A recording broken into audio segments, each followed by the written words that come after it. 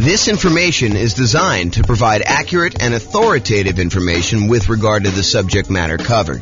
It is offered with the understanding that the presenters are not engaged in rendering legal, accounting, or other professional services. If legal advice or other expert advice is required, the services of a competent professional should be sought. Welcome to the Hampton Real Estate Investing and Real Estate Financial Planning Podcast. Learn all about investing in real estate in Hampton, Virginia, with a combination of real estate financial planning and modeling with numbers specific to Hampton, plus syndicated, more generalized recordings of live and pre-recorded real estate investing classes. Not all of them specific to Hampton. Be sure to stay tuned after the podcast for a message from our sponsors. Well, good morning and welcome, everyone. I am James Orr. I'm going to be the one giving the presentation today. Oh, my goodness. Happy Thanksgiving in advance, everybody. Tomorrow's Thanksgiving for those that are not attending live and listen to the recording. Hope you guys are doing some fun stuff. If you guys have any questions throughout the webinar, go ahead and ask questions in the chat window. I'll try to read them out and go through that. This is a brand new presentation. We've never really done it before, so should be good, though. So it should be good. We're going to go over all the different ways that rules work and that you can use to model your portfolio and kind of test things out and see how things are going, especially in this kind of crazy changing real estate market. Things are moving around quite a bit. Let's just say it that way. So thanks for all who attended live. All right, so let's jump right into the content. So I'm going to give you a little bit of background first about like why we're even talking about rules and how things work. You'll kind of get some information here, but we're not going to cover everything. I just don't have time to kind of teach a full day class on this whole thing. So maybe I'll come back and teach some other parts, but honestly, it's not that hard. Rules are probably the most complicated part, and I probably need to do a deep dive into each one to show you like how some different options work. But today I'm going to show you how all the different ones work and then how you can go and apply them to your specific situation. So scenarios.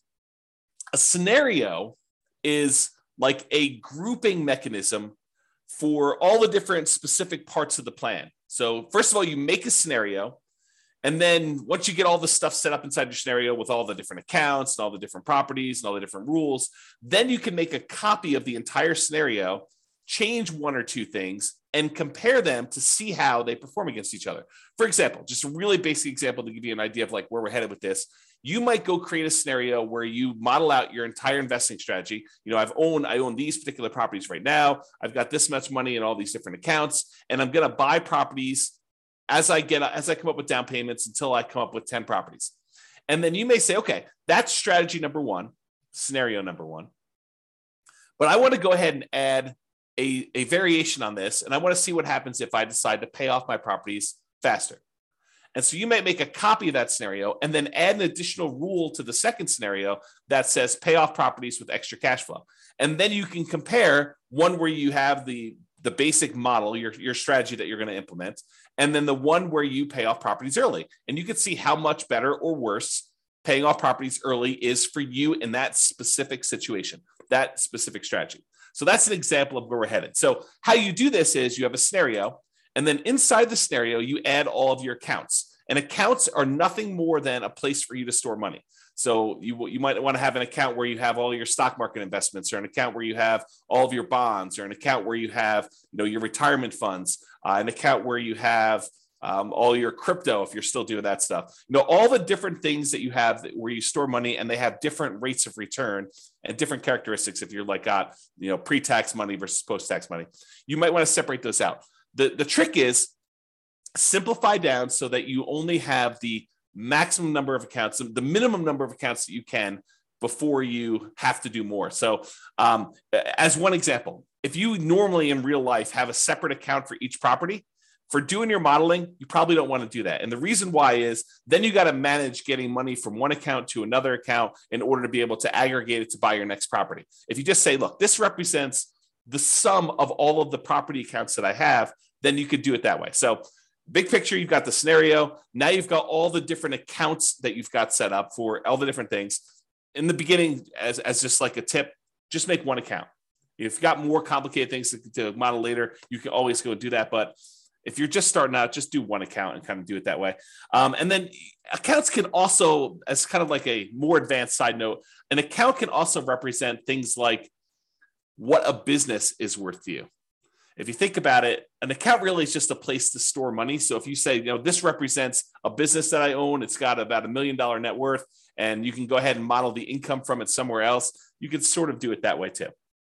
Okay, so scenarios, accounts, now you've got properties.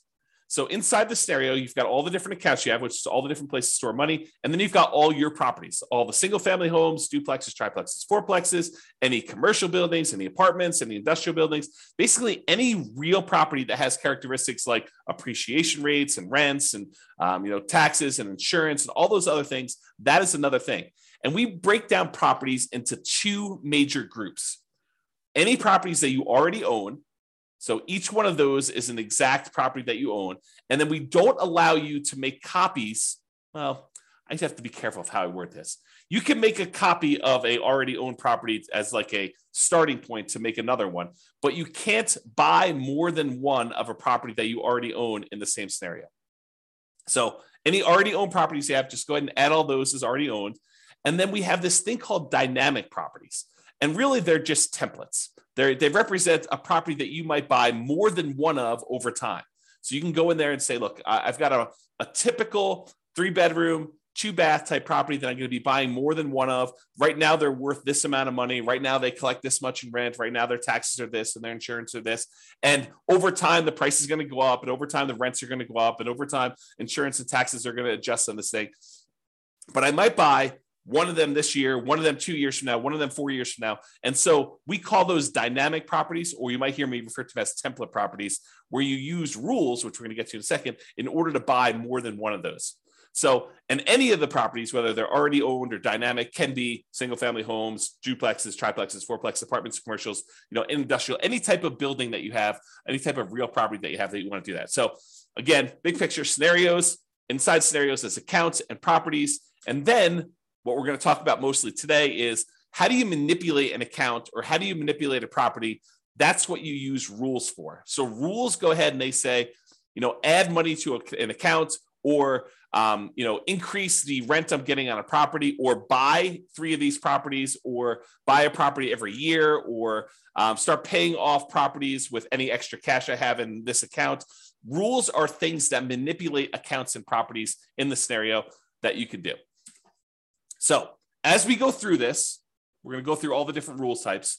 And what you should be doing, in my opinion, is think about your specific situation and how you might apply these rules to you and the setup that you're going to do in the Real Estate Financial Planner software. And if you don't have an account, you can go ahead and make an account. They're free. Go to realestatefinancialplanner.com, go ahead and make a free account. And you could be playing around with this as you listen in the background, although might be better to pay attention, and then you can go back and play with it on your own. But, do whatever you want to do. So realestatefinancialplanner.com, you can go and make your account. But I would suggest you think about your situation and why we might have a rule in the first place for doing this. Because it might give you ideas on things you might be able to do or test in your scenario to see if, hey, maybe I should recast my mortgages, or maybe I should pay off my properties, or maybe I shouldn't take all my extra cash and pay off my properties over time. There may be a reason James made a specific rule that says, hey, only pay off properties if you have a lump sum and big enough to pay off the whole thing, which there is a reason for doing that, but I'll let you discover it on your own because you're going to go ahead and model this in your own stuff. So that's the thinking. So if you're going to go create a scenario, kind of a strategy that you're going to model for yourself, the order that you should do them in is you should make a scenario. And a scenario is this bucket that you're going to hold these accounts and properties and rules in. So you make the scenario first. There's a couple of questions about the assumptions for the scenario. But then the next thing you do is you go create all of your accounts and you make sure your accounts are attached to the scenario, because you can have 5 different scenarios and have certain accounts in certain scenarios and certain ones that do not get put in certain scenarios. So an account is like a module you can use to have in one or more different scenarios. Then once you're done making all your accounts, then I recommend you go make your properties, and your properties are going to reference, where do you want to use as the source for your down payments for your properties, which account, and which account do you want to deposit your rents and get your expenses out of from there. So really, in order to do it in order. You should make scenarios, then you should make your accounts, and then you should make your properties, because the properties are going to use the accounts and you're going to want to put those in the scenarios to do that. So it's helpful to do it in this order. Of course, you can add an account later. You can add a property later. It's not required, but it's helpful if you go ahead and do those in order. And then finally, once you're done making the accounts of the properties, you usually make the rules to manipulate what's happening with the accounts and what's happening with the properties. And this morning, we're going to be focused in on step number 4, rules. With that being said, so once you go in there and you make your scenario, at the bottom of the page on the scenario is the list of your different rules. And there's a big old button that says create new rule. If you click on the button, create new rule, you're going to be shown a page that looks like this monstrosity on the right, which is just a list of all the different rule types that there are. And don't stress, because that is what we're going to be covering today. I'm going to go over what all the different ones mean and how you might use them so that you're not confused when you go in there and you start playing around with different rules. Okay, let me make sure I check my notes. Yeah, so we're going to basically be focused on what the rule does and when you might want to use it. That's what my goal is today, is to kind of talk about what each rule does and when you might want to use it. I'm not going to go into because it would be overwhelming for you. If I went through and I walked you through each of the options for the different rules and how to set it up, not going to do that. Today is going to be, hey, look, here are all the different rules and a whole bunch of different ideas for how you might want to model your own real estate investing strategy, what you should be doing, and to see how it all works out. So when you might want to use it is kind of what we're covering there. Okay. So with that being said, if you notice on this right-hand side, for those that can see the image, if you're listening to the audio, don't stress, I'm going to go over it in detail. But on the right-hand side, there's different groups. There's a group for buying properties, for selling properties, for impacting mortgages, for adjusting scenarios, accounts, and properties, and for other rules. So all I did is I just broke down and I said, hey, these are what the basic groups do. So if you're looking for a rule that does a specific thing, you may want to look under this heading. It's like groups of different rules. So buying properties, there's rules that are all about buying properties. You use these rules to buy dynamic. In other words, the template properties. You do not use these rules to buy anything that's already owned. You either need to have the property in your scenario as already owned, or you do not. So you don't use rules to buy properties that you already own. That's another way for me saying that. So you use these rules for buying properties to buy any template properties. And the template properties, again, are just ones that you've set up that you say, look, I might want to buy a duplex in the future, or 5 duplexes in the future, or an apartment building that looks sort of like this, or 10 apartment buildings that look sort of like this. So you either can make different dynamic properties with slight variations, or you can make one say, yeah, I'm going to be buying properties that sort of look like this, and I'll buy 10 of them, or 5 of them, or 7 of them, or 14 of them, or whatever you want to do. Okay. And you can't buy more than one or buy an already owned property again later in the scenario. I already talked about that. So group number 1, buying properties. Group number 2, selling properties. And we could sell properties in a variety of ways, but these are all the different rules about selling properties. You can sell already owned properties. You can sell template properties. And so these are different rules for saying, look, buy a property, own it for 2 years, then sell it. Buy a property when the return on equity drops below a certain ratio, then sell that, and then use the proceeds using a different rule to buy more of them. So you can do stuff like that. So we're going to have a whole set of rules about selling properties. We have a whole set of rules that impact mortgages, like pay off mortgages with extra cash flow, or pay off mortgages when I have a big lump sum, or pay off mortgages if after doing the calculation, I could then achieve financial independence if I paid off these mortgages, or recast a mortgage. And recasting a mortgage, for those that don't know, is, let's say you have $10,000 that you got a bonus from work or whatever it is, $10,000. If you go down to the bank, let's do this first. If you send in the $10,000 to your mortgage company and you pay down your mortgage by $10,000, your monthly payment does not change. The amount of time you have left on your mortgage comes in. So if you had 20 years left on your mortgage and you paid $10,000, now your mortgage might come in by, you have to do the math because it changes over time, but it might come in by 2 years. Okay. So you have 2 years, you'll pay off your mortgage 2 years faster if you just make the regular payments from then on, if you just sent the $10,000 in.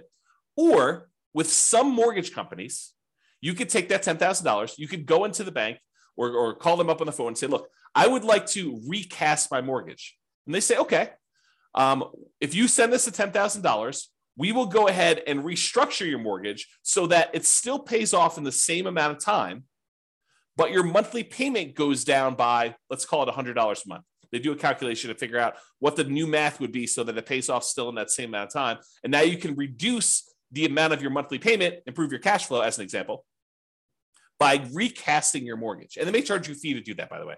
They may say, hey, it's $500 to do it, but we'll recast your mortgage. So you pay the $10,000 or you pay $9,500 and they take the $500 out for recasting your mortgage, and they do that. So that's what recasting a mortgage is, and there's a rule to do it, which we'll talk about.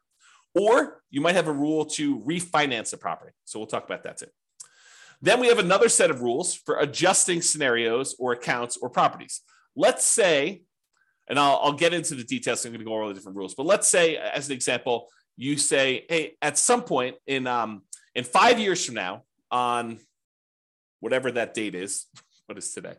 On Thanksgiving of 2027, I am going to hire a property manager, and then I'm going to have my property management fee go from 0% to 10% in all my properties. Well, you can use a rule that starts 5 years in the future that's go ahead and sets the property management and all your properties to be 10%.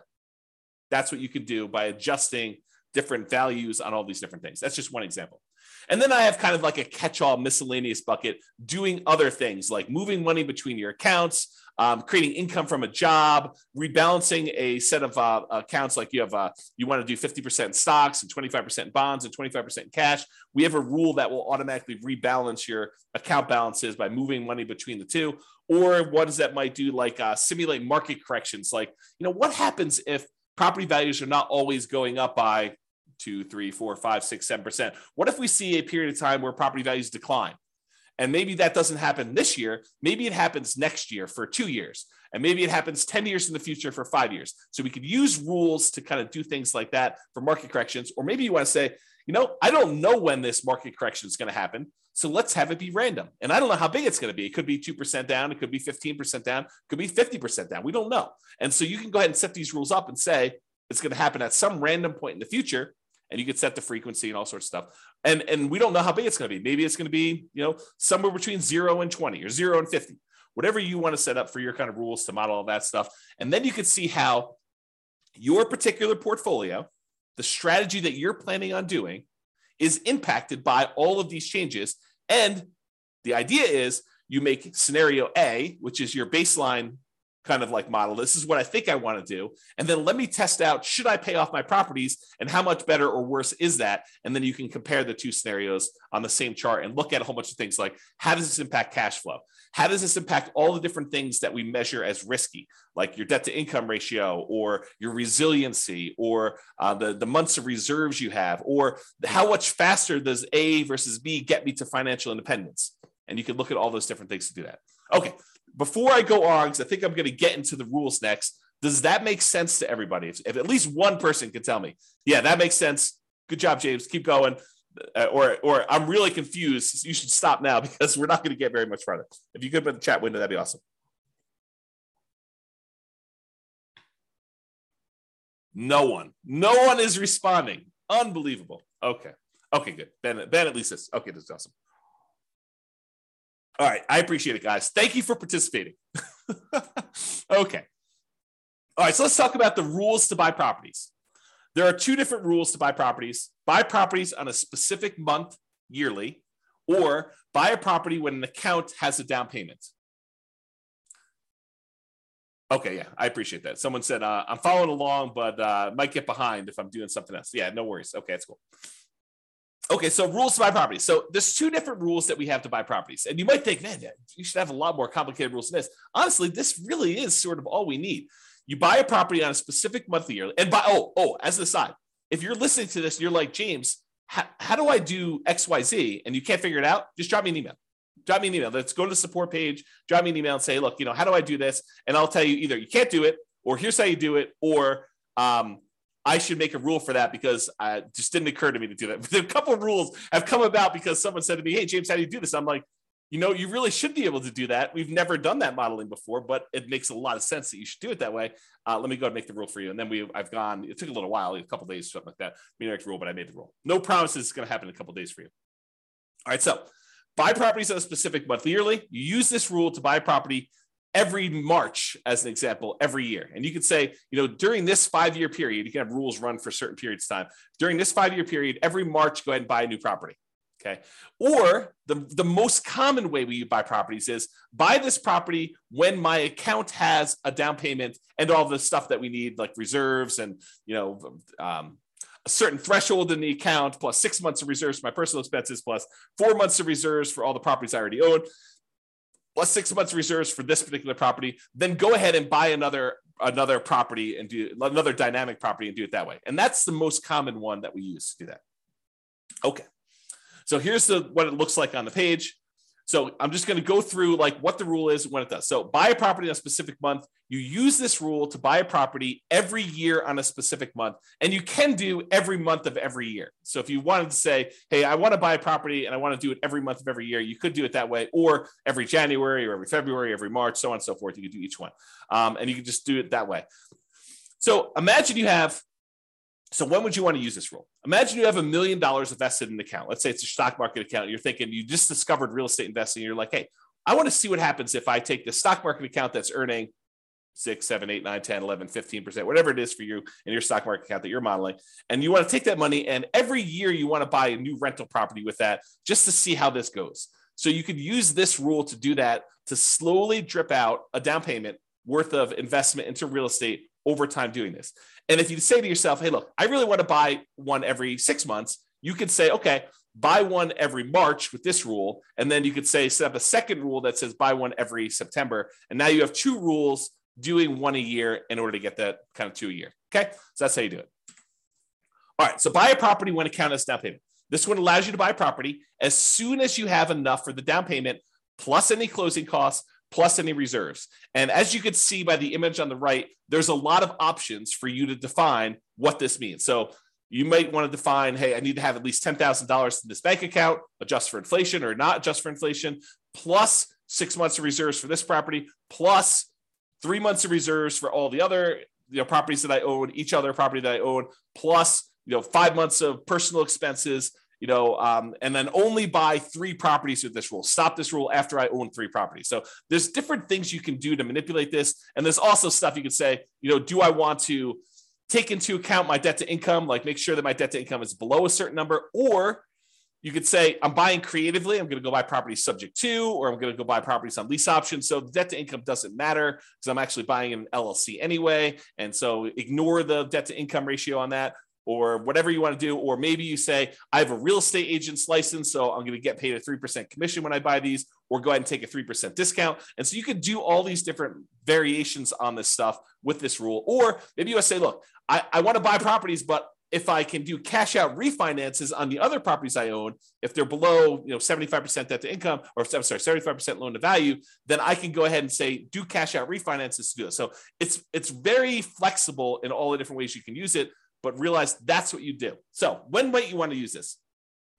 You might want to see how quickly you'll be able to acquire your ideal portfolio of rental property. So you want to say, I want to get to 10 rentals or 10 doors or 20 doors or whatever number you pick. How quickly can I do it with my current income, my current savings rate, my current returns that I have in my accounts? And then as I acquire each property, all the extra cash flow I get gets deposited in this account. So it kind of compounds over time if you got positive cash flow, or slows you down a little bit if you have negative cash flow, although the cash flows do change based on all the properties. So you could use this to determine how quickly you'll get to a certain portfolio. And then you could test things like, what if I save 10% more? Or what if I save 10% less? Or what if I got a lump sum for a bonus or a divorce or inheritance or whatever you want to do later on? How would this impact all that stuff? So that's one example.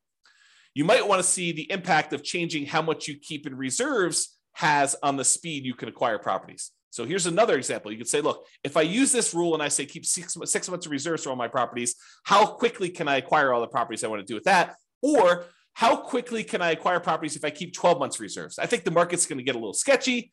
Maybe I should keep 12 months of reserves. So if I do 12 months of reserves, how much does that slow me down?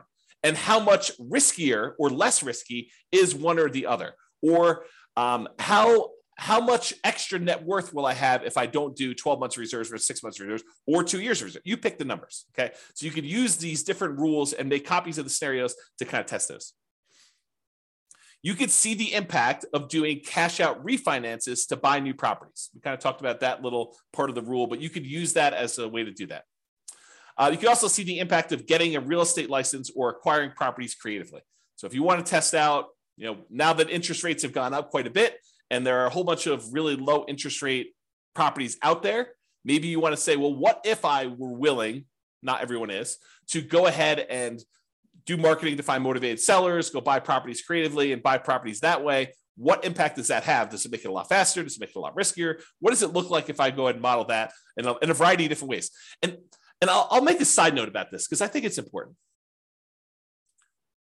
Just because a path is optimal does not necessarily mean that that is the one you should do or that you will do, right? I could go and model something and I could tweak everything and say, this is the optimal path, in parentheses, if everything goes my way, if everything goes exactly the way I modeled it, right? But really, I think part of what you are doing with the software, part of what I do with the software, is I say, okay, here's kind of my plan. How does this plan perform in a variety of market conditions? What if things don't go my way? What if things get ugly? How do I perform with this? Is this going to really derail my life? Is this going to make that really bad? And if things go really, really well, yeah, that looks awesome. But if things go not quite as planned, if I get delayed, if I lose a job, what all those different things that you could do, then you can go ahead and model all that stuff to do that. So I don't know. That was my side note. I just felt compelled to tell you that. So those are some of the different ways you might use this rule to do some modeling. And if anyone has questions, feel free to ask your questions in the chat. I'll try to get to it. Now, here are all the different rules for selling properties. And since I'm going to go through all of them in detail, I'm not going to cover them here, but let's go through them one by one. All right. So here's a rule that says sell properties and pay off mortgages to retire. Here's how this rule works. If by selling some properties, let's say you have 10 properties and you want to sell off 4 of them, okay? If by selling off 4 properties and paying all the associated closing costs, all the transaction costs for sale, the depreciation recapture, your capital gains tax, your real estate commissions. If you pay all those costs, the net you'd have after paying off all these properties, you could pay off the remaining properties. So you have 10, you paid off, you sold 4 of them. Now the money you got after all your expenses can pay off the 6 remaining ones. If that would give you enough cash flow and any money you have invested in the stock market with your safe withdrawal rate, because it takes that into account too, that between the cash flow from the 6 paid off properties and any money you have from the stuff you have invested in your accounts with the safe withdrawal rate, you would be financially independent. Then go ahead and execute this rule. This is sort of the rule if you buy more properties than you need and you let them all grow appreciation wise and paying down the loans, you get a little bit of cash flow over time. And then eventually you get to the point where, hey, if I sold 3 of these, then I could pay off 7. Or if I sold 7 of these, I could pay off the 3. And by paying off the 3, then that actually would get me over the bar of being financially independent, where all the investment income I have would meet my minimum target monthly income in retirement. Then go ahead and do that. Instead of having to guess and check when that happens, we have a rule that says, hey, if you want to go ahead and acquire a certain number of properties, and then by paying off some of them, you could pay off the rest. By selling some of them, you could pay off the rest of them and you'll be financially independent. That's this rule. So you could use this rule to say, hey, I'm acquiring properties. Maybe I get to the point where I don't need 12, right? And so when do you get to the point where you could sell a part of the 12 and pay off the other ones in order to be financially independent with the other money in your account? Pretty cool rule, right? Like an interesting way to do that modeling. At least I think it's a pretty cool rule. I like this rule a lot. Okay, so that was one rule. Here's a totally different one. Sell rental properties after owning them for a specific period of time. So this one allows you to sell all rental properties. It does not do owner occupants. So it's only rental properties after you've owned them for a specific period of time. So let's say you acquired properties and you're doing lease options as an example. So you're buying properties and you think that you're going to be holding these properties for 3 years and then the tenant buyer is going to cash you out. You can go ahead and set this rule up and say, okay, I'm acquiring properties as quickly as I can. As soon as I have a down payment here, buy another one and then find a tenant buyer, a lease option tenant buyer to come in and lease it from me. And I think I'm going to sell these properties after holding them for 3 years. Some of them may be 2, some may be 4, but on average, it's going to be about 3 years. What would that look like? And so you'd use this rule to then sell properties after holding them for whatever period of time you define, X number of months. Okay. So that would be an example of doing that. So, and by the way, this one is for rental properties. It's not for owner occupant properties. So if you're thinking to yourself, hey, look, I might want to use this rule to live in a property for 2 years to get the tax advantages of like 2 out of the last 5 year tax advantages where you don't have to pay capital gains up to certain limitations on that. This is not that rule. but I might have another rule coming for you if you're looking to do that strategy. That's where we're headed. Oh, wait, what's this? Sell owner-occupant properties after owning them for a specific period of time. Well, maybe this is that rule that I was just talking about. This allows you to sell an owner-occupant property, a property that you're living in, after owning them for a specific period of time. So you could say, hey, I'm going to do this model where I'm buying properties at a discount, but I'm moving into them. I'm going to live there for at least 2 years. Why 2 years? Because there are some tax advantages for you living in an owner-occupant property for 2 out of the last 5 years. I'm not a CPA. Go talk to your accountant to kind of get the details on this. But the basics of what I understand, the layman's version is, if you live in a property for 2 out of the last 5 years as an owner-occupant, and then you sell it, you are exempt from capital gains on that property up to a certain amount, and the amount changes whether you're single or you're married. Okay, so this could be a way for you to do that. And when you sell the properties, we have this little section down here that says, how much do you want in closing costs when you sell? How much do you want to pay in real estate commissions? Because you can put in what your assumptions are about those. And then what is your depreciation recapture tax? Well, if you're living in the property, that's going to be zero on most of those. And then what's your capital gains tax rate? Well, if you're doing this as an owner occupant, you're living there for 2 out of the last 5 years, your capital gains tax rate might be zero here. There you go. All right. Austin says, what's your take on mini syndications on single family homes? Austin, that is not on topic for this particular presentation. This presentation is on rules. So we'll be covering that. Splitting profits with investor or funds deal. So I'm not going to cover that today. Maybe we'll do a class on that in the future. I'll kind of keep that in mind, but not today. Sorry, got too much other stuff to cover. Okay, so that's when you might want to use sell owner-occupant properties after owning them for a specific period of time. Here's the next one. Sell rental properties after renting them for a specific period of time. Sell rental properties after renting them for a specific period of time. So before, the rule was sell rental properties after owning them for a specific period of time. But if you're doing this one where you have rental properties after renting them for a specific period of time, this is selling them after you've rented them. So imagine for a minute you're nomading, where you're buying properties as an owner-occupant, living there for at least a year, maybe more, until you get to the point where you're able to buy the next property and convert that one to a rental. Well, if you use the rule before where it says sell rental properties after owning them for a period of time, you might buy the nomad property, live there for a year and a half, then convert it to a rental. And then now that it's a rental, you've owned it now for 2 years. So really, that would be selling the property after 6 months, which isn't what you intended, I don't think. So this rule says, look, it doesn't matter when you bought it. If you lived there for a year or 2 years or whatever beforehand, and then you decide to rent it, this one starts the counter as to when you sell it based on when you converted it to a rental. Okay, so that's what it is there. All right. Sell rental properties based on return on equity. So this one is you're selling properties based on the return you're getting on the equity in the property. Okay, I got to take a step back and kind of explain to you what's going on here, because this rule is crazy. It's such a powerful rule. So how far back do I go? Oh man, this is crazy. Okay, so here's the deal. You own a property, and let's say you have financing on it, and you put down 20%, and the property value went up, 5% in the first year.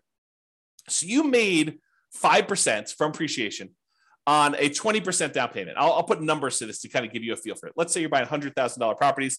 You put down $20,000 and the property went up in value $5,000. So you made $5,000 on a $20,000 investment, which is 25% return. But what happens is over time, the amount of money you make on the property going up in value tends to increase. So the next year, maybe it's $5,100. It varies, but let's just say it's a little bit more than you made the year before. However, the amount you have in the deal now is no longer $20,000. It's $20,000 plus the $5,000 that you made from appreciation, plus a certain amount you have from paying down the loan. So the amount of equity you have in the property has grown more than the amount that the property is going up in value. So over time, the return you're getting, even though the return might be increasing, the return you're getting on the equity is actually going down.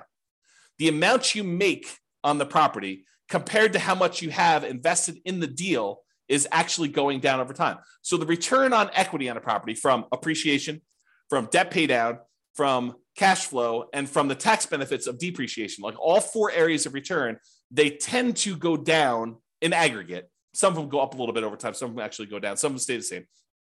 But in aggregate, the overall return, the combination of all four of them, tends to go down over time. So that the longer you own a property, the lower your overall return on equity is. So when you buy a property and you're highly leveraged up front, that's the best part of your return typically. That's the part where you're making the most money compared to how much you have invested in the deal. But as the amount you have invested in the deal increases because your equity is growing, you're paying down the loan, the property's going up in value, the equity is expanding, and the amount you're making might be going up, but not quite as fast as the equity is increasing. So that over time, your equity drops down. So you might say to me, look, James, as I own these properties, my return on equity is dropping and dropping and dropping. What if I said, look, once it gets below a certain threshold, I want to sell that property and I want to re-leverage back up. I want to go ahead and sell it, and then I'll go buy two more or one more and wait until I have enough to buy the next one. That's what this rule allows you to do. It allows you to be maximally leveraged, not maximally because you don't want to be selling a property every year just to kind of re-maximize your leverage, but within a reasonable range. So you can say, hey, look, once my overall return on equity, because I'm calculating return on equity on every single property every month. So once your return on equity for a property drops below a certain threshold that you set, I don't know, 10%, 12%, 15%, whatever number you pick, right? But once your return on equity drops below a certain threshold, then go ahead and sell that property, dump all the cash into a specific account, and then you can have a separate rule which buys properties whenever that account has down payments. So what will happen is you have these properties and they're growing and growing and growing. Once the return on equity drops below a certain threshold, it sells that property. Then you have another rule that takes any time. You have money in this account for enough for down payments and closing costs and reserves. Then I go ahead and I buy another property and I replace that one. Or maybe it's two properties because you have enough there to do it. So that's the way you use these rules in order to maximize your return on equity in a particular scenario. Does that make sense? Let me know if it does or doesn't. That'd be awesome. Okay. This rule is selling rental properties once your account balance drops below a certain threshold. Yeah, so James says makes sense. James is the only one participating today. Thank you for that. I appreciate that.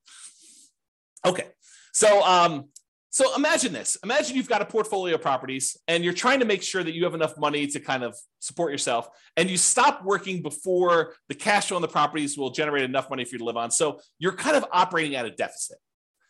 You know, you have $500,000 in your bank account, plus you've got a bunch of rentals, but eventually you draw through the $500,000 because you're a little bit short.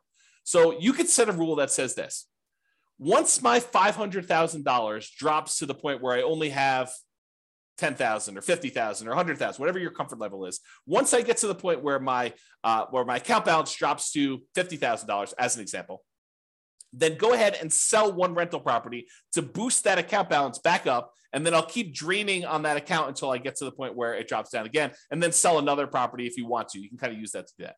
So imagine a situation where you stopped working earlier than you should have before you completely are financially independent. And now you have a whole bunch of rental properties with a whole bunch of equity, but you don't want to go sell those properties with equity right now. You want to go ahead and hold on to them as long as you can until the point where you need to sell them in order to put money in your account to be able to support your lifestyle. Then you could use this to model that situation.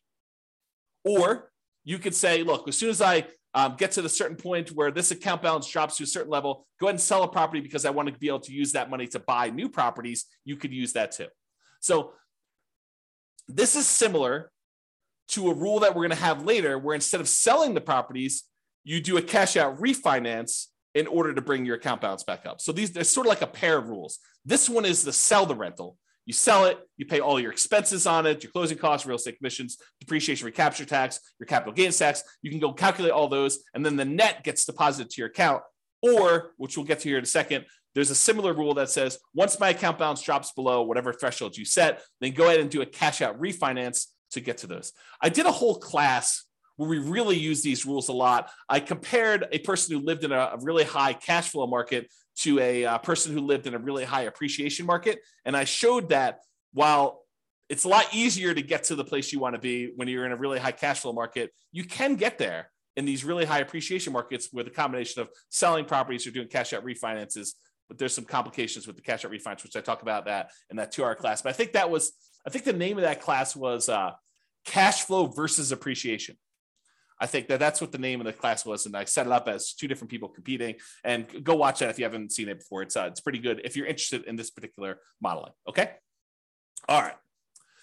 Next rule, sell properties, but only if by doing so, the money that I get from all the properties will allow me to retire based on a safe withdrawal rate. So I mentioned safe withdrawal rate earlier. I'm going to take a moment to kind of make sure everyone understands what I'm talking about. So there's this study, it's called the Trinity study.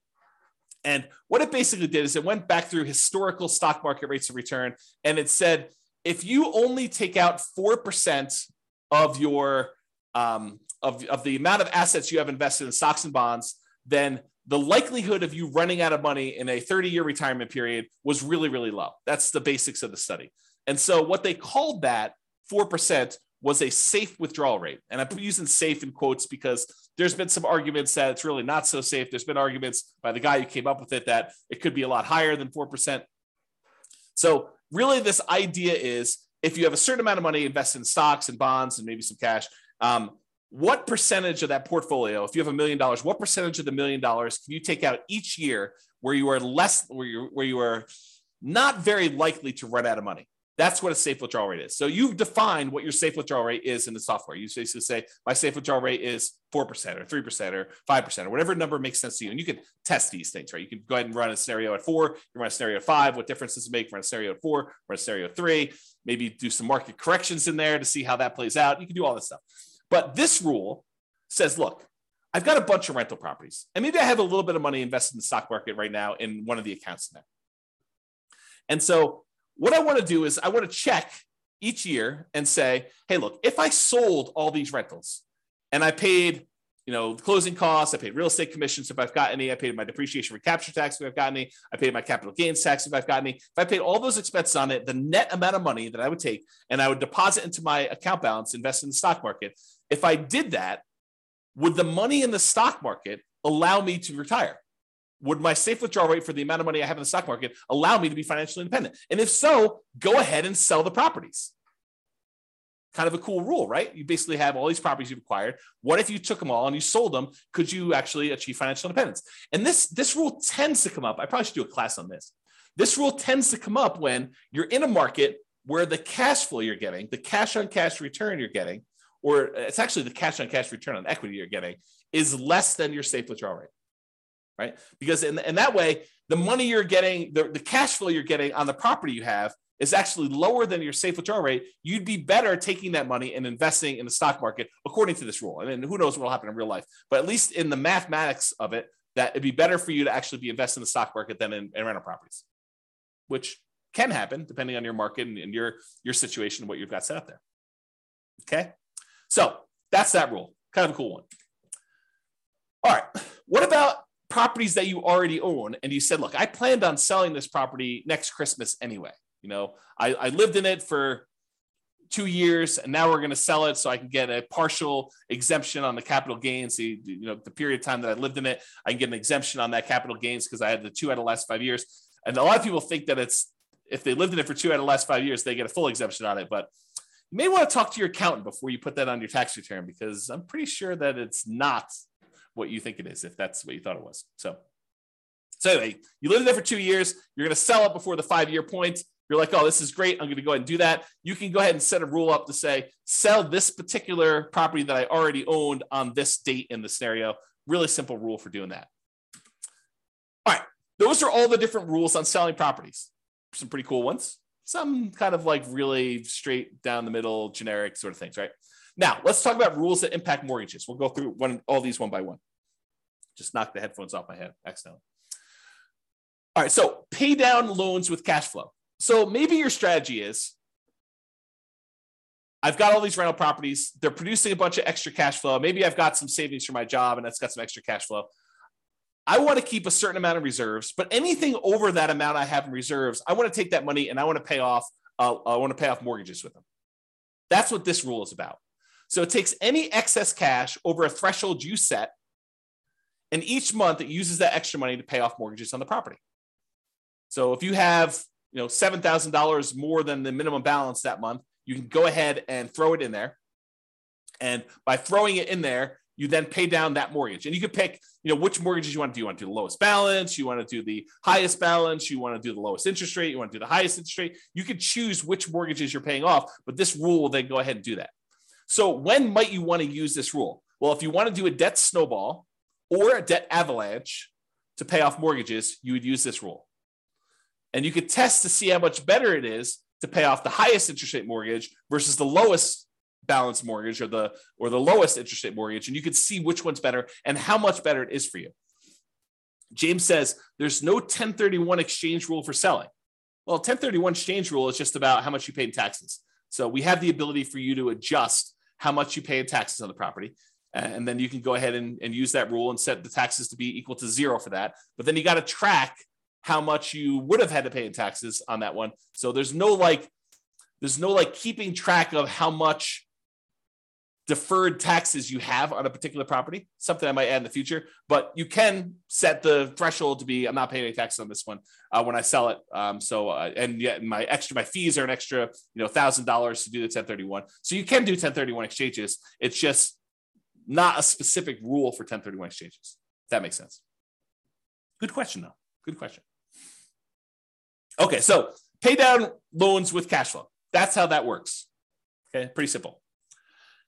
However, every time you make a payment on a particular loan, it doesn't actually improve your cash flow in the short term, unless you pay off the loan completely, and then it improves it by a big chunk. But it doesn't improve your cash flow because by paying down the loan, all you're really doing is moving in the date that loan gets paid off from where it was to closer. So it'll be paid off sooner. But your monthly payment stays the same. So it doesn't improve cash flow on a property. So you might say to yourself, hey, and I'll add this one other thing.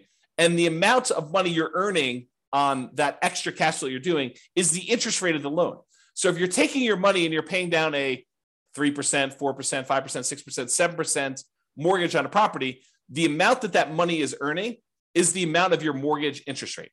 So if you're paying off 3% loans with that, you're earning 3% on that money. You're paying off 7% loan, you're paying 7% on that money. Okay. So the idea is the more you're paying off on those properties until you pay it completely off, it doesn't really benefit you in the short term. It benefits you when you pay off the loan, which could then compound and help you in the future on other properties you're doing, but it doesn't benefit you in the short term by improving your cash flow. And so you might say to yourself, well, why would I go take this extra money that doesn't help me in the short term? Why don't I let that grow in something else I'm invested in, like either more rental properties or stock market or I don't know, whatever you want to do, crypto, bonds, whatever you want to do there, hard money lending. You could go ahead and take that money and invest it in something else and get a higher return. That way, once you get enough money in this other account where you could completely pay off the mortgage, not just make a little dent in it, pay off $500 on it, but say, look, I got $100,000. I'm going to pay off this mortgage in full. And by doing that, you then get all the cash flow from having that mortgage payment go away. That's what this rule does. So this rule says, look, only pay off a mortgage when I can pay it off in full from a specific account. So it tests to see if the amount you have in your account plus whatever threshold you have there. So look, always keep $15,000 in this account. But if I've got enough to pay off a mortgage and remain $15,000 in this account, then go ahead and pay off the mortgage. So that's what this rule allows you to do. And then which mortgage you want to do, the lowest balance, the highest balance, the lowest interest rate, the highest interest rate, whatever one you want to do, and it'll kind of do which properties you want to do it that way. But this allows you to go ahead and say, keep this money invested in whatever, the stock market, bonds, until I have enough to pay off the mortgage, and then do that. Kind of a cool rule. All right. Remember earlier we talked about recasting mortgages? It's that thing where you walk into the bank with $10,000, you pay them a fee in order to lower your monthly payment, not change when the loan gets paid off, but you give them $10,000 and say, look, I'd like to lower my monthly payment by a little bit. And they're like, okay, yeah, we'll do the calculation. We'll do that for you. It'll take this thing. Well, this is a rule for recasting mortgages. So you could take a lump sum of money, go into the lender and ask them to recast the mortgage. And so this rule allows you to go ahead and recast them. Okay, that's what that rule does. All right, remember before I told you about selling properties based on the account balance? If my account balance gets so low, then go ahead and sell a property to replenish that account balance so I have money to live on or money to invest somewhere else. This is the kind of sister rule for that, cash out refi based on account balance. So when your account balance gets to a certain point where it's really, really low, then go ahead and do a cash out refinance on a property, pull all that money out, deposit it into the account, and you'll be able to then have all the money in that particular account to use to do whatever you want with. Okay. So I think I have here, when would you want to use it? If you're modeling a situation where you're stopped working before your cash flow is enough to support your lifestyle, you might need to cash out refi properties from time to time to provide living expenses to kind of make up for that difference. Or use the equity properties to occasionally fund the purchase of new properties by refinancing. So you could say, look, once I get to this low account balance, go ahead and do a refi on a property to get the account balance up to where I can do a new purchase. Kind of an interesting rule. All right. So this leads me to explain this interesting concept. And so I need to explain it to you, but I'm going to take a drink first. All right. So imagine you said to yourself, look, I really want to earn, I don't know, $10,000 a month.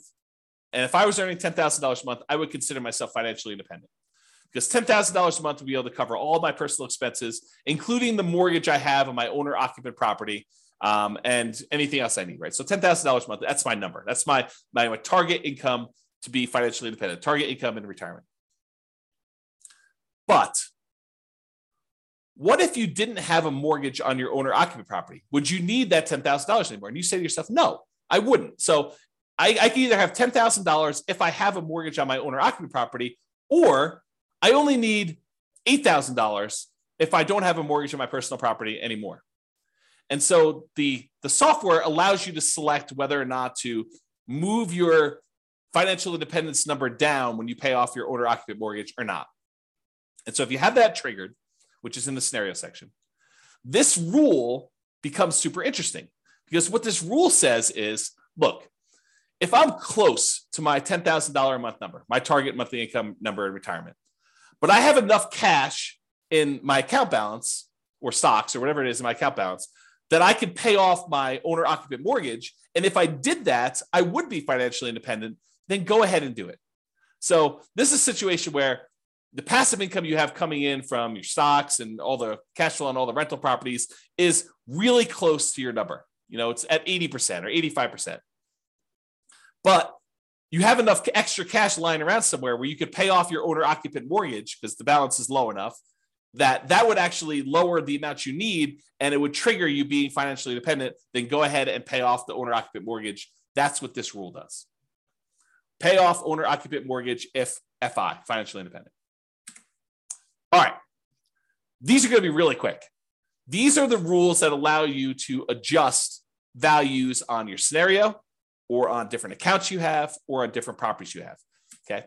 So set value on scenarios. What this rule does, it allows you to change any values you defined for the scenario at different points in the scenario. So originally you thought your safe withdrawal rate was going to be 4%, but 10 years later you say, hey, look, now I want my safe withdrawal rate to be 3%. You'd use this rule to run 10 years later and change your safe withdrawal rate number from 4% to 3%, as an example. Or you defined your refinance mortgage interest rate in your scenario as 5%, which is low now, but at the time seemed reasonable. And now you're like, look, in the future, I want this to be 7%. You can use that to change that too. You can use this set value on scenarios to do it at some point in the future. Or you want to say, hey, look, my minimum target monthly income retirement threshold is now $4,000, but I want it to be $5,000 in 5 years from now. You can do stuff like that. Or your safe withdrawal rate number, as I use as an example. This is that rule that allows you to do that. The set value on accounts does the same idea on accounts, though. So let's say you were earning 1% on savings at the start of the scenario, but you think that's abnormally low. And by 3 years in the future, that should really be at least 2% or 3%. You could use this rule to say, set the value on the account, set the return I'm getting on that account to go from 1% to 3 years later and on to be 3%. Or you say, I want to set it to 1% now, but a year from now, I want it to be 2%. And a year from then, I want it to be 3%. And then you could use it to do stuff like that. Or the other thing it could do is you could set it to be a random number. You could say, look, the return on my savings account is going to be somewhere between 1% and 3%. Have it change monthly by somewhere between this range, or add a little bit to it or subtract a little bit to it each month. You could do a whole bunch of things with making it random to simulate the stock market, or what you're getting on savings, or what your business return might be if you're using an account to store kind of business stuff, or bonds, or anything like that. So you could use it to do random numbers as well if you wanted to. Same idea, but setting values on properties. You could say, look, my property appreciation rate is now at 1% because I don't think property values are going up in the next couple of years. But 3 years from now, I think the market's going to be normal, and we're going to set it to be equal to 3% from there. So you can have a period of time where properties are appreciating at a slower rate or at a faster rate, and then you could change it to be something else later. You can do the same thing with your rent appreciation rate. You could also do things where you hire or fire a property manager and set it from 0 to 10 or 0 to 8 or 0 to whatever. You could also do maintenance on a property. You say, look, it's just a brand new property I bought, so maintenance is going to be low for the first couple of years, and then maintenance will increase. You can go ahead and do that too. So this rule allows you to set values on properties over time and change those. And then if you go ahead and you change these things, but you're like, look, then I want it to return to whatever was normal at the very, very beginning, we have a rule that says reset the original value on an account. So if I was doing 1% and then I was screwing around with it for a whole bunch of years, and then after 10 years, I wanted to go back to whatever was set at the very beginning, we have a reset original value on accounts rule and a reset original value on properties rule for you to go ahead and mess with those. All right. I think this is the last section. Maybe not. We'll see. So any questions? We'll use this as a pausing point. Any questions? Is this good? You need me to slow down, speed up? Is this helpful? Anything? Nothing? So good so far. Okay, awesome. Again, James is the only one participating. I appreciate that, James. Everyone else is sort of just, I don't know, voyeurism or whatever they call it when you kind of like just watch things. Okay, cool. All right. So here are a whole bunch of rules that do other things. So add to or subtract from the account balance. Let's say you're like, hey, look, I got this account. I know I'm going to get a bonus that's going to come in, a one-time deal or an inheritance that's going to come in at 16 months in the future. I want to be able to have a way for you to add a lump sum to your account or pull a lump sum out and say, look, I know that I'm going to have this big payoff for a lawsuit or something like that. I'm going to need to pay out a certain amount of money. Then I can go ahead and subtract this amount of money from my account at that point in the future. Or you're going to have a series of expenses like college tuition for kids. You could use a rule like this to model, I'm going to have this come out on this date. I'm going to have 2 kids going to college at this point, so I need to have this much money. And you could use them to kind of like move money in and out for these irregular expenses to do that. Or you pay a certain amount on installment sale of a business or from a lottery winnings or whatever. You can use that to do all that stuff. All right, transfer money between accounts. So you have money in the retirement accounts, or you have money in a regular account that you want to move to a retirement account. You can move money around between accounts using this rule. Or you have money in your rental property account and you want to use that to invest in your tax-deferred retirement account. You can move money from those things. Or you want to pull money out of one account when a certain account drops below a certain threshold. So you say to yourself, look, I have this reserves savings account that I'm never going to use unless my account drops really low in this other account. So go ahead and move them when something happens to do that. So you can set up those rules to do those things. All right, here's that market correction rule I was telling you about. So this allows you to model what could happen if your market corrects. If your account balance or your properties all are affected by these things, you could do that. So this allows you to change the amount that is in accounts that you select. So it doesn't have to be all of them. Like a savings account may not be affected, but a stock market account might be affected by a market correction. And which properties you want to have impacted by this thing, and then by how much. And you can have some of these be random. So you can have how frequently it happens to be random, or you could have the amount that it declines be random. And if you need to do one random and one static, you can have 2 of these rules running and only impacting one or different things to do that. So that's all about different market corrections. And if you're really trying to see how resilient your portfolio is to different market corrections, this is what you want to be playing with. You want to be able to see, okay, I'm going to do this strategy. And the strategy sounds awesome, right? I'm going to be buying properties and maximizing my loan to value and minimizing the amount of money I have in a deal and keeping really, really low reserves to kind of make it go really, really well.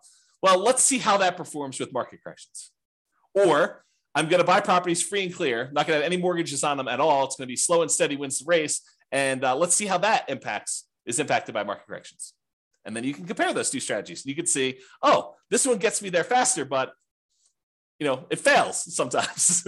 I run out of money. I have to file bankruptcy or, foreclosure. So, that sort of thing can happen if I, have market corrections. But this one, tends not to happen as much, or tends not to happen at all. And so you could say, maybe I don't do that one strategy, or maybe I kind of hold it back a little bit and see how it goes. But it's up to you. It's really your strategy, and you're testing it, and you're seeing how it performs. Okay. All right, here's the one you're probably going to use in almost every scenario that you set up: your paycheck and your personal expenses. And a lot of times we'll set up a separate rule for each person's paycheck, like one spouse and the other spouse, and then a shared personal expense one that you're going to do. And we usually set them up as 3 rules. You could do them all as one if you really wanted to, but I tend to separate them out just to make it a little easier. So what this rule does, allows you to model receiving a paycheck or other regular income. It doesn't have to be a paycheck, but it could be, I'm getting regular payments of a certain amount. If you're doing, you don't need to do this for rental properties, because the rental property stuff does its own thing. And any personal living expenses. So you might want to use this to model each one of your paychecks, and then which ones of those go away when you're financially independent, you stop working. You could set this rule up that says, hey, look, I get this paycheck, it's this amount, but as soon as I am financially independent, stop giving me this paycheck. And it'll automatically turn it off for you so that you no longer get it, okay? And then you could use it later if you wanted to model Social Security if you don't want it to count towards your income to qualify for being financially independent. So we have another rule specifically for Social Security, which does count towards your financial independence number. But if you're like, look, I don't believe Social Security is going to be there, it's nice if it is. Let's go ahead and model that Social Security, but don't count it toward my financial independence number at all. You'd probably want to use that sort of like a fake paycheck from Social Security. Okay. So you could use that to model that too. And so to do Social Security, you just have this rule start at whatever date you'd qualify for Social Security and have it run through the end of the scenario doing that. Okay. Passive income. This is the one where you could do Social Security with, but it does other things as well. So passive income models things like Social Security, pensions from jobs, and annuities. So if you went and you bought an annuity and you're getting whatever it is, $2,000 a month from the annuity that you purchased, you could use that to model this. And you could go ahead and it's very similar to your paycheck one, except this does count in your calculation for being financially independent or not. Okay, so you model Social Security and pensions and annuity income from that. Lumpy income. Let's say you're like Ben and you flip properties, and you want to have lumpy income come in from every time you flip property. Maybe you flip a property every 6 months, or every 3 months, or every 4 months, or every month, or whatever it is that you do. So you could use this to be what I call lumpy income, irregular income that comes in kind of big chunks. So if you have a fix and flip business, or you get regular bonuses from your job, or you want to simplify modeling lease options where you don't want to put the properties in there and hold them and stuff, you say, look, I'm doing this lease option business. Every 3 years or so, I get $30,000 or $50,000 or whatever your number is. Then I want to model it like that. You could use the lumpy income rule to model things like that. So you could say, I get $50,000 every time I do a flip, or $20,000 every time I do a flip, or depending on your market and your profit margins and stuff like that. But you could use it to do stuff like irregular income, to say every X number of months, I get this lump sum of money coming in. Rebalance your portfolio. So this one allows you to say, okay, I've got 3 accounts. I've got an account for stocks. I've got an account for bonds. I've got an account for cash. And every year I want to move money around such that I always have whatever, 50% in stocks, 30% in bonds, and 20% in cash. Use this rule that every January or March or May or whatever you want to set it up as, you go ahead and readjust your rules, your accounts to be this percentage, this percentage, this percentage, and you move the money from one account to another to be able to rebalance your portfolio to keep them where they need to be.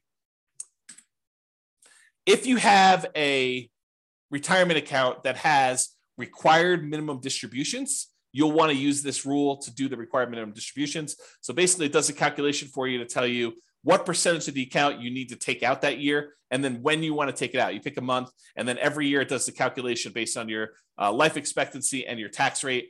Your life expectancy, and then you could put a tax rate as to how much you get taxed coming out, so you could do required minimum distributions with that as well.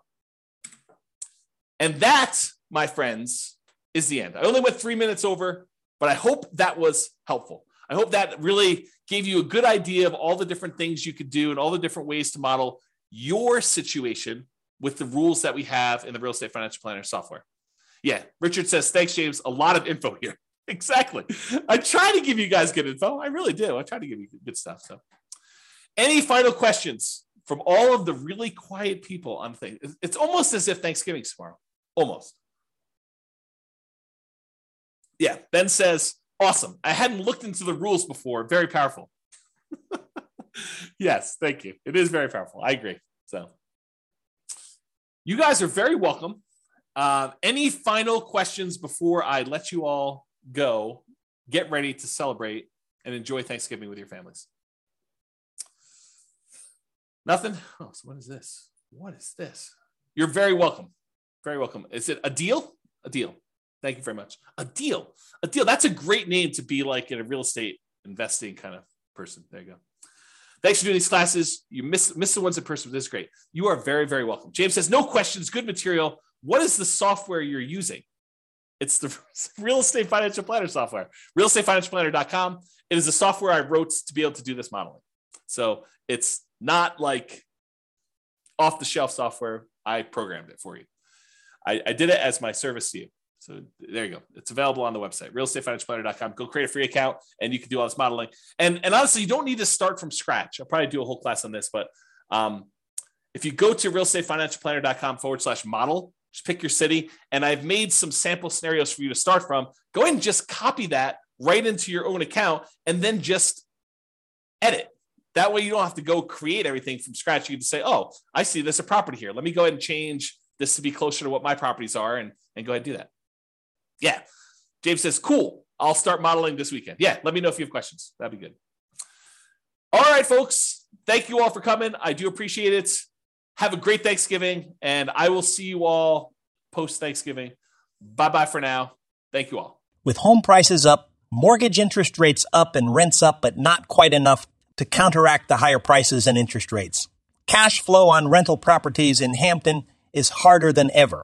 Book a call with the Real Estate Financial Planner to apply our proprietary 88 strategies to improve cash flow on your rentals. See the show notes for a link to schedule your call and improve your cash flow today.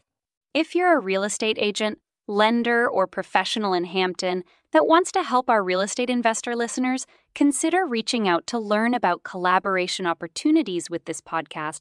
We'd love to add more value to our listeners by having you assist our investors buy, sell, and finance their real estate investments. See the show notes to schedule a call to discuss collaboration opportunities.